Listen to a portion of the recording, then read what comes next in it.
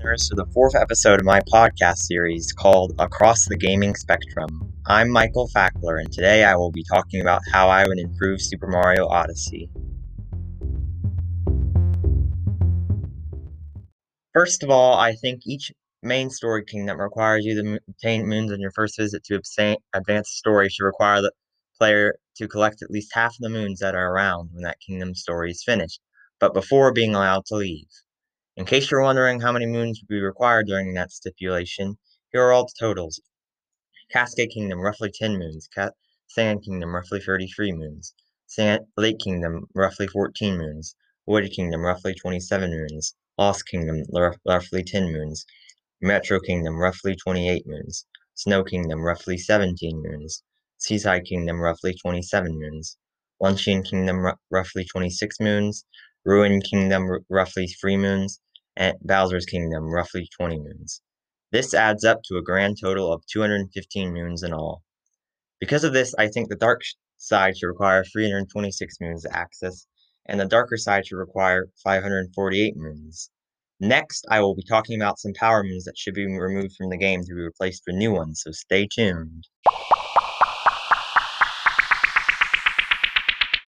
For one, you should not have the ability to buy a moon in shops during the main story and as many as you want after the credits roll, because there is an extremely casual assist mode in the game, where you regenerate health. You should also not be able to obtain moons 46 to 48, 50 to 85, and 97 in the Mushroom Kingdom, since they are mostly obtained from collecting power moons outright, or the ones that don't in the out of those are so obviously linked to the requirement anyway that there's no reason for them to be included. This would decrease the amount of non-viable moons to 827. I have plenty of ideas of how this count could be increased, so the total can maybe surpass 880. The Power Moon locations near the 28 8-bit Rosalina, Cat, Mario, and Peach sprites could either be hidden below by ground pounding, in fog, or by rolling into the wall the sprite is on to receive 27 Power Moons in total, since the 8-bit Cat, Mario, and Peach sprites in the Moon Kingdom are literally right next to each other. For the 8-bit Luigi and Captain Toad sprites, they are always hidden underground, so maybe they could just give the player the power a power moon instead of a ton of coins. This makes sense because Luigi's Balloon World can give a lot of coins relatively quickly, with the streak bonuses also being an increasing thing over playtime of the mode. There's add another 20 power moons, but since hint art was released to find those locations, maybe the free unused hint art locations that were currently never released could be used for free more power moon locations as well. The final two ways they could add extra power moons to the game would be to put a hidden power moon underneath the rubble of the 14 moon rocks that can be received by ground pounding, and 12 additional warp portraits within the Cloud Kingdom, Lost Kingdom, Ruin Kingdom, Moon Kingdom, Dark Side, and Darker Side. The reason why each of those kingdoms would have to have 2 warp portraits each is because each hidden portrait leads to another one in an area that usually can never be reached normally in another kingdom.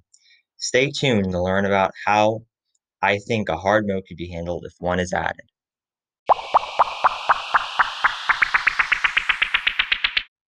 I also think there should be a Daredevil difficulty for veteran players, where Mario dies instantly if he takes a hit, but he can still obtain life up parts.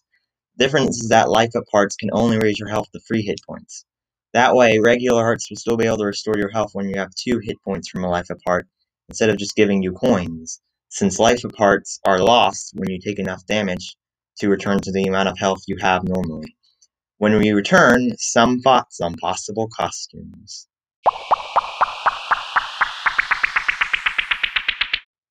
As for costumes, I've always thought it would be nice if some Super Mario 3D World plus Bowser's Fury inspired costumes were released, such as the Fire Mario suit, Tanuki Mario suit, Boomerang Mario suit, and /Aura Cat Mario suit. I also hope they release variants of each suit that look similar to how Luigi wears in Super Mario 3D World, since there is a Luigi costume in the game.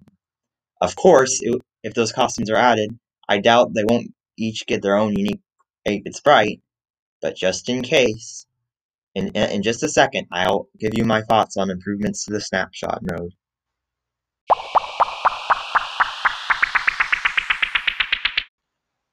Another neat addition related to that game would be the inclusion of Super Mario 3D World plus Bowser's Fury's exclusive stamps, and, if there are any, snapshot filters to use in Super Mario Odyssey. That way you could experiment with the stamps while using a filter in the game, like the gold one. It would also be neat if there was an enemy compendium that gave description and kill counter to every enemy in the game. Of course, the only logical way of gaining those entries would be by taking a picture of an enemy, since it would give the snapshot mode an actual useful gameplay purpose.